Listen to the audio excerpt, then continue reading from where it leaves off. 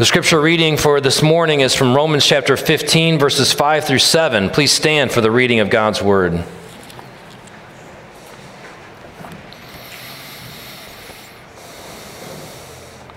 May the God of endurance and encouragement grant you to live in such harmony with one another, in accord with Christ Jesus, that together you may with one voice glorify the God and Father of our Lord Jesus Christ. Therefore, welcome one another, as Christ has welcomed you for the glory of God. This is the word of the Lord. You may be seated. Let's pray. This is a prayer of Anselm, Archbishop of Canterbury, from 1033 to 1109. O God, you are life, wisdom. No, this is a prayer of George Herbert. O Lord, make your word a swift word, passing from the ear to the heart, from the heart to the lip and conversation, that as the rain returns not empty, so neither may your word, but accomplish that for which it is given. Amen. I love these older prayers. I'm going to start weaving them in because, it's kind of cool to connect ourselves to the history of the church, to these saints that have prayed prayers like this, prayers of illumination, that God would illumine our hearts. Plus, by golly, the words are so rich, right? So it's a blessing. I'll do that every now and then. And then when I pray, you'll be like, oh, wow, just Mark's words. Oh, all right. So we're continuing a series on gospel culture, on forming an ever-deepening culture of grace at Grace Church. Gospel culture we've defined as the shared experience of divine grace for the undeserving. The shared experience of divine grace for the undeserving. Last week, we looked at the parable of the prodigal son in Luke chapter 15, and we ended that sermon by thinking about what it must have been like in the Father's house. In this parable that Jesus told, the younger brother comes back, and the father says, kill the fattened calf, let's celebrate, because this son of mine who was dead is alive again. And they go back into the house. And of course, the parable ends with Jesus explaining that God, represented by the Father in the parable, is going out even to these grumbling Pharisees who were present hearing Jesus tell this parable and inviting them into the feast as well. And so the great cliffhanger at the end of that sermon, at the end of that passage, is will they come in? Will these steadfastly stoic religious types who are so frustrated that these other people who don't deserve it are getting the grace that nobody deserves, but that they think they deserve, will they enter in to the feast? Will they share in the Father's joy? That was the point of the parables that Jesus was telling. He told 3 parables in Luke chapter 15, right? The parable of the shepherd who had lost a sheep and went after it. The parable of the woman who had lost a coin and went searching for that. And then the parable of the prodigal, 2 prodigals, the younger brother and the older brother, right? And what did the shepherd say when the sheep was found? To those who were with him, rejoice with me, for this sheep of mine that was lost has been found. What did the woman say when the coin was found to those around her? Rejoice with me, because this coin that was lost has now been found. And then, of course, the father in the parable says of the younger brother to those around him, celebrate with me. Let's have a feast. And then he goes out to the older brother and invites him in. What would the older brother have experienced? If the older brother had accepted the invitation and gone in, he would have had the opportunity to share in the Father's joy over the fact that he had repented, because he too was a prodigal, distant from God the Father in heart, even though very fastidious in his observance of God's laws. Joy is what the older brother would have experienced. Joy is what all of those in the household would have been experiencing.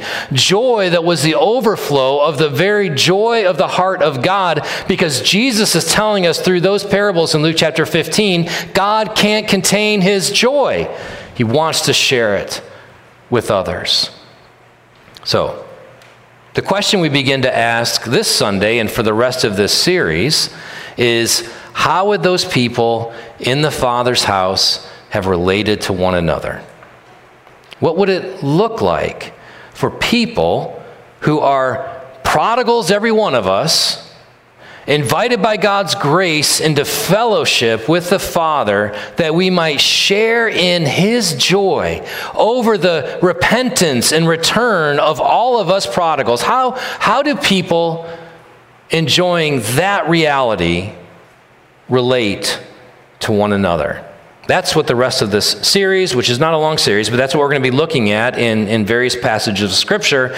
And this morning, we ask the simple question, what is going on when Paul says in Romans chapter 15, verse 7, welcome one another, as Christ has welcomed you for the glory of God? How do redeemed and reconciled prodigals welcome one another? So 4 questions we're going to ask of this short passage this morning. First, how has Christ welcomed you? I mean, let's just reflect on that. Paul says, welcome one another as Christ has welcomed you. Thinking about what it means to be welcomed by Jesus is integral to welcoming others as we've been welcomed by Him. So that's the first question we'll wrestle with together. How has Christ welcomed you? And then secondly, a little bit harder question, what keeps me from welcoming others that way? What keeps us from welcoming others as we've been welcomed by Jesus? The third very important question is, how can we change? And then fourth, what will result? What will result? So first, how has Christ welcomed you? Well, I'll tell you what I tend to think about when I think of how Christ has welcomed me. I think about the price He paid to welcome me. Jesus said in John chapter 15, verse 13, greater love has no one than this, than that He laid down His life for His friends. For His friends. We've lost, most of us perhaps, I shouldn't make a broad statement, but most of us have just lost this idea of the richness of friendship. We're friendly with lots of people. We may not have any friends. A friend is someone who knows your heart and accepts you anyway. A friend is someone that you can call on in the middle of the night. People that you're friendly with may not be your go-to when you have a need, but friends? Yes. Jesus laid down His life for His friends. He is pleased to call you friend if you've trusted Him for your salvation. John in 1 John 3:16 says this, by this we know love, that He laid down His life for us. How do I know that Jesus loves me? The cross. The cross. I think of the price He paid to welcome me. I think of His promise to welcome me home one day. And when I was younger, I never thought about heaven. But I'm getting older, and life is hard. By God's grace, I haven't experienced any major illnesses. But boy, do I find myself thinking about heaven more and more and more. And Jesus will welcome me home. Jesus said to His disciples in John 14:2-3, in my Father's house are many rooms. If it were not so, would I have told you that I go to prepare a place for you? And if I go and prepare a place for you, I will come again and will take you to myself, that where I am, you may be also. Jesus will be delighted to welcome me into His presence. I think also of His desire to be with me now despite my sin. Revelation 3:20. Revelation 3:20 is a passage that we often think of in an evangelistic way. But it's a letter written to the churches. And Jesus says this in Revelation 3:20. Behold, I stand at the door and knock. If anyone hears my voice and opens the door, I will come into him and eat with him and he with me. This is an invitation that Jesus is giving to Christians. There's a door that's separating them, if you will. Jesus hasn't left the room. We've kicked him out. I've kicked him out. I'll do my own thing now, Jesus. I've slammed the door behind him, and Jesus is knocking and saying, if you'll let me in, I want to have fellowship with you. I want to eat with you, share a meal with you. That depth of intimacy and fellowship, Jesus is saying, though you've cast me out, I'm still knocking. I think of that when I think about Jesus' welcome of me. I think of his commitment to my holiness. He will not let me go off in the directions that I want to go. He will, because he has given me his Spirit and given me his word, ensure that I will be transformed into his likeness. I have the promise that he who began a good work in me will be faithful to complete it. Jesus will see to it. He's committed to my holiness. And then there is this fundamental acceptance of me. I'm enough. I don't have to merit his favor. I don't have to do anything to earn his love. I'm enough because of his grace.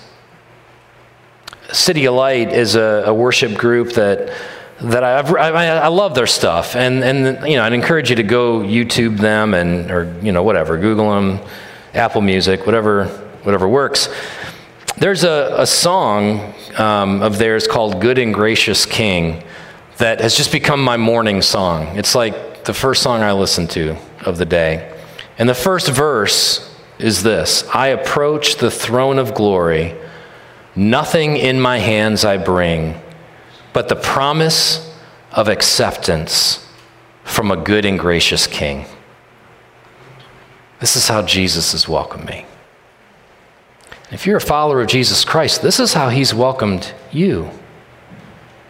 And these are the ways that we are to welcome one another, imperfectly to be sure. We are not Jesus, but intentionally,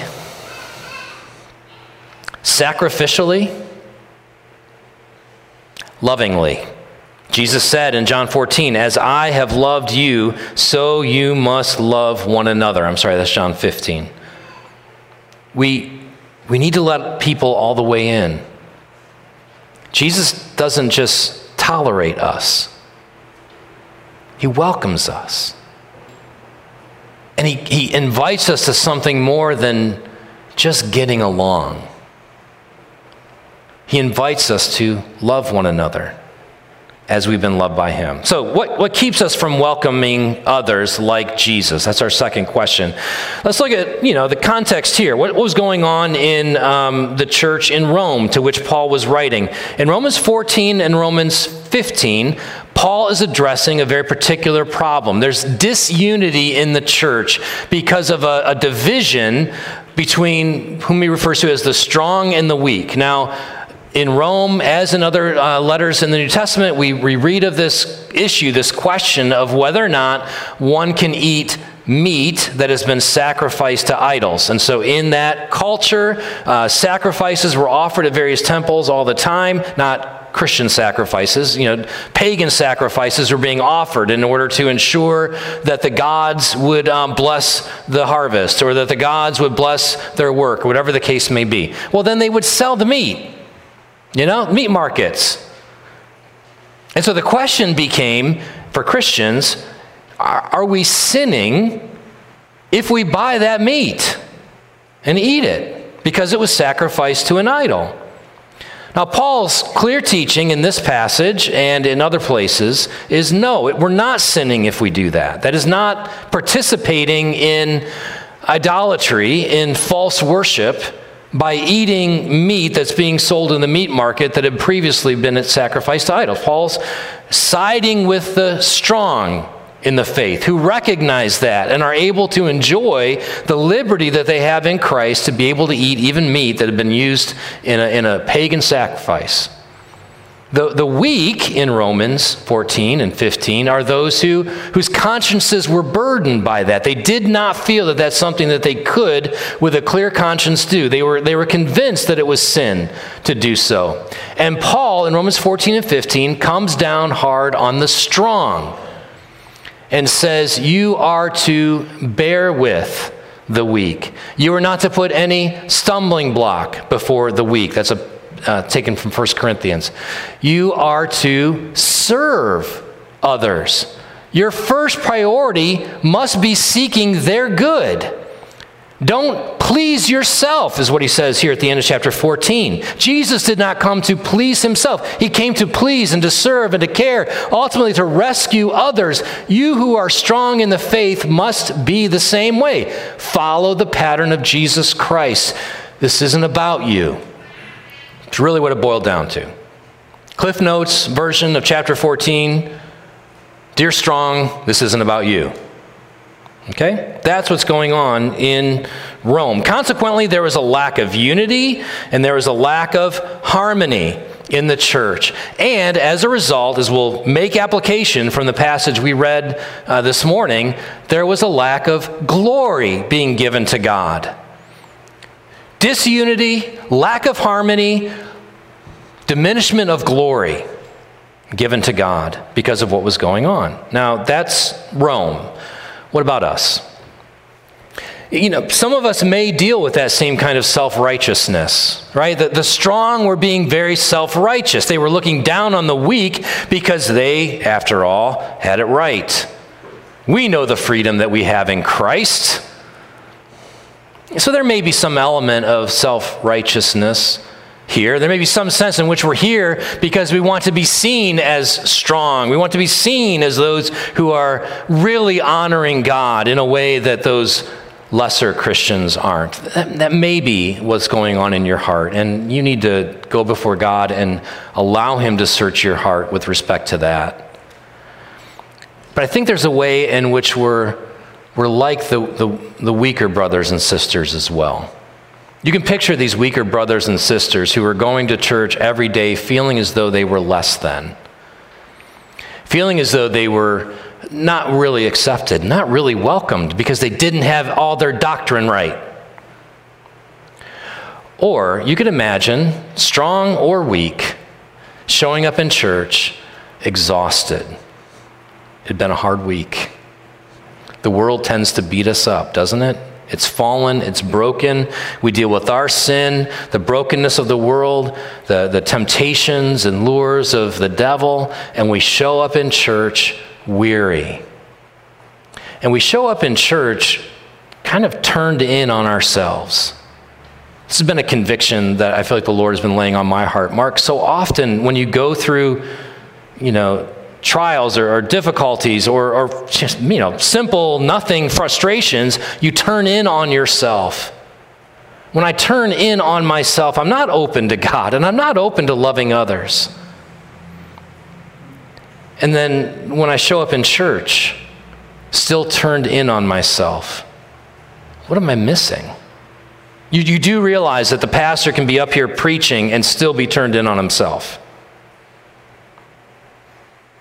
But there's joy to be shared as a fellowship of redeemed prodigals if we'll just lift up our eyes. If we'll come in here with a sense of thanksgiving to God for what he has done, and then we'll look across the sanctuary, look across the counter and back, look across the yard or the parking lot and see other fellow prodigals who likewise are invited to enter into this joy of our salvation. You realize we need one another for that. The welcome that we enjoy, that we're invited to enjoy on Sunday morning, goes beyond, I'm so glad to see you. I'm so glad you're here. The handshake, the hug, whatever it may be.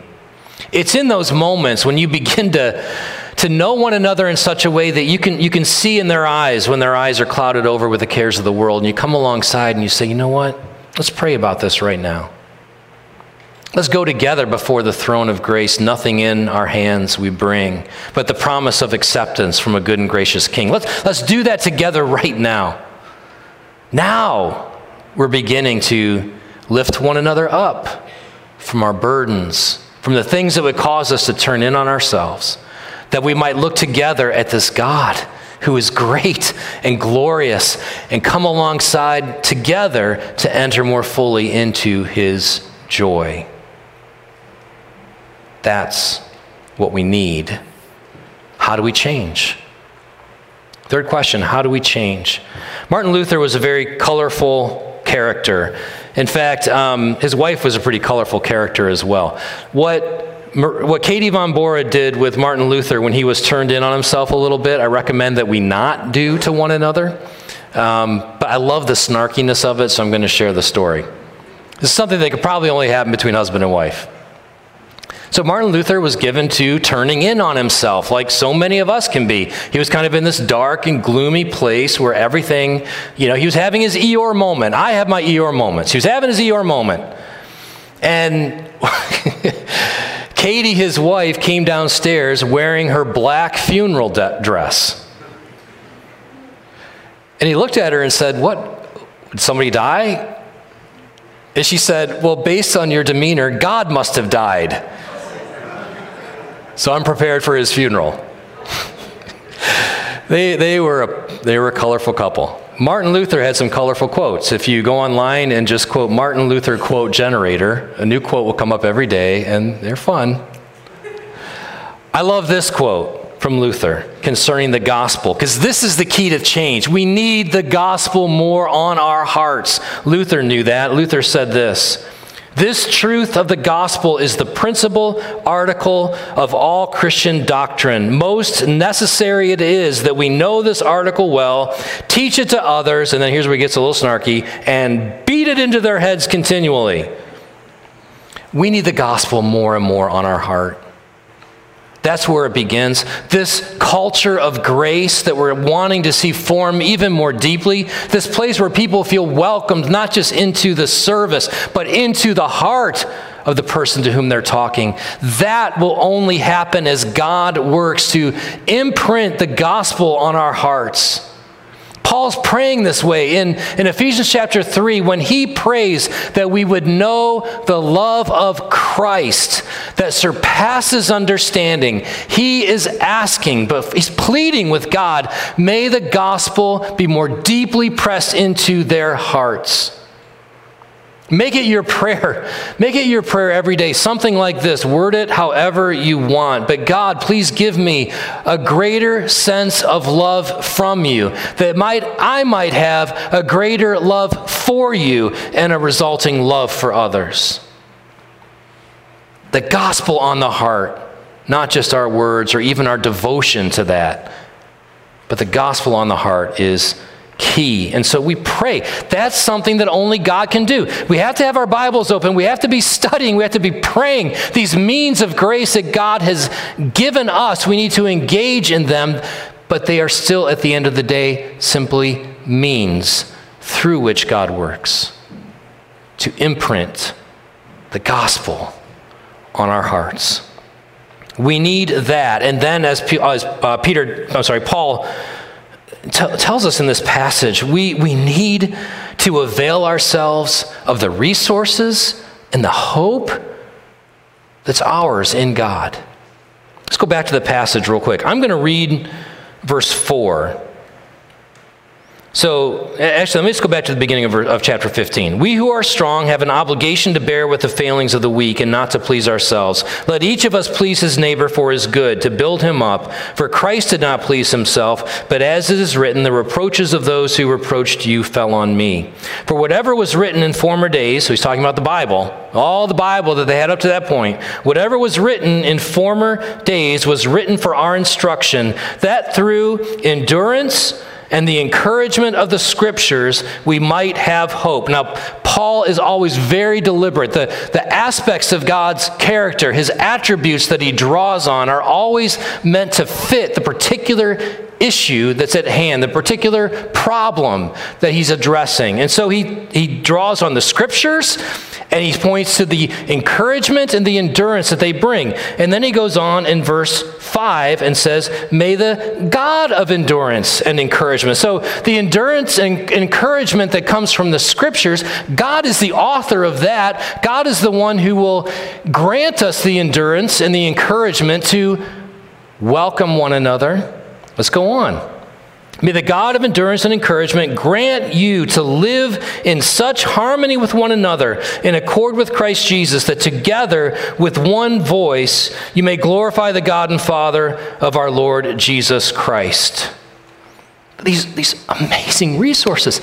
Jump down to, well, you don't have if you have your Bible open, look at verse 13, otherwise I'll read it. He refers to God now as the God of hope. May the God of hope fill you with all joy and peace in believing, so that by the power of the Holy Spirit you may abound in hope. Abound together in hope. That's you plural, not you singular. Do you see God's commitment to our unity, to our harmony? We have application. Our call, the command from this passage is to welcome one another as we have been welcomed by Christ for the glory of God. That's the application, the resources, the indicatives that precede the imperative, the truths that provide the foundation for what we're called to do. The scriptures bring endurance and encouragement. God is the very God of endurance and encouragement. The hope that we are called to is a hope that is of God. He is the one who gives us this hope. All hope comes from Him. And so, we need the gospel more on our hearts. And we need to marvel at God's commitment to our unity, to a shared hope in which we're invited to abound.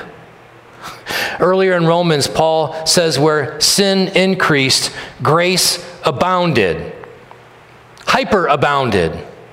And it's hope that hyperabounds here.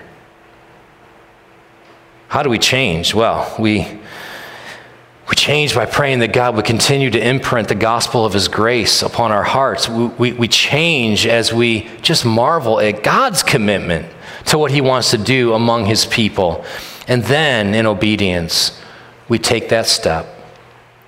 We go beyond the simple hello to invite someone into our heart, to invite someone into our home, to invite them to receive a word of encouragement. We'll talk another time about the need to speak the truth in love to one another. That's part of this series. So I'm not in any way downplaying the call, the necessity for us to challenge, rebuke one another. That's coming. That's part of gospel culture. But for right now, that opportunity to provide a word of wisdom that's like a golden apple in a setting of silver, or however that proverb goes. You can correct me later on that one.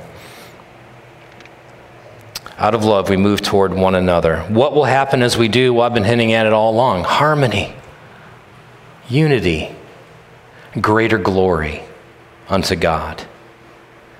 Where is the glory of God most clearly seen today?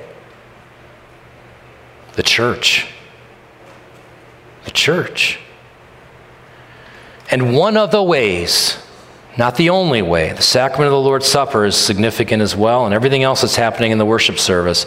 But one of the ways in which the glory of God is seen is simply in the way that we relate to one another. Did not Jesus pray for our unity, that the world might believe that He was sent by God the Father? He did. He did. This welcome that we're commanded to extend to one another is a welcome that's not just about us. It's about the lost. It's about the harvest field. It's about a world that is hungry for relationships like we're invited to share here. But ultimately, the relationships, of course, between us point vertically to that relationship that we enjoy between us and our Heavenly Father. How has Christ welcomed you? I really want to encourage you to meditate on that this week. I've shared with you how I have experienced that welcome. I want to encourage you, as you have your Bibles open, as you're reflecting, as you're praying, Lord, help me to see from this passage as I read this today what it reveals of your gracious invitation to me to enter into and enjoy this relationship that I have with you. What keeps you from welcoming others that way? If there's sin there that needs to be confessed, confess it. Repent. Recognize that the greatest stumbling blocks to relationship with others is first and foremost what is going on in your own heart. How will you change? God, would you help me see and know and experience more of what it means to be loved by Jesus? And what will happen as a result? God is glorified as we worship together with one voice. The world is not a welcoming place. We look for it. We look for welcome. We look for relationships. We look for jobs. We look for entertainment, whatever the case may be, ultimately because we're looking for some sense of welcome, some sense of belonging. The world will not welcome us. The younger brother in the parable learned that the hard way.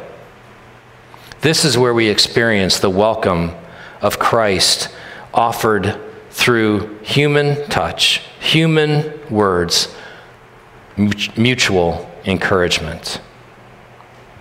Let's pray.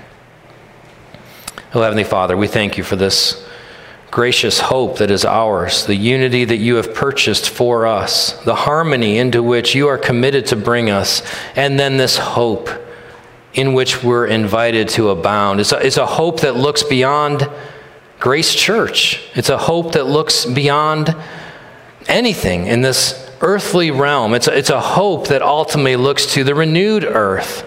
It looks to heaven and the unity and the harmony and the joy of people from every tribe, tongue, language, and nation gathered together around your throne with one voice, worshiping you. Oh God, until that day, would you increase our joy as we experience more of what it means to be redeemed prodigals, reconciled to you and in you to one another. And we ask all this in Jesus' name. Amen.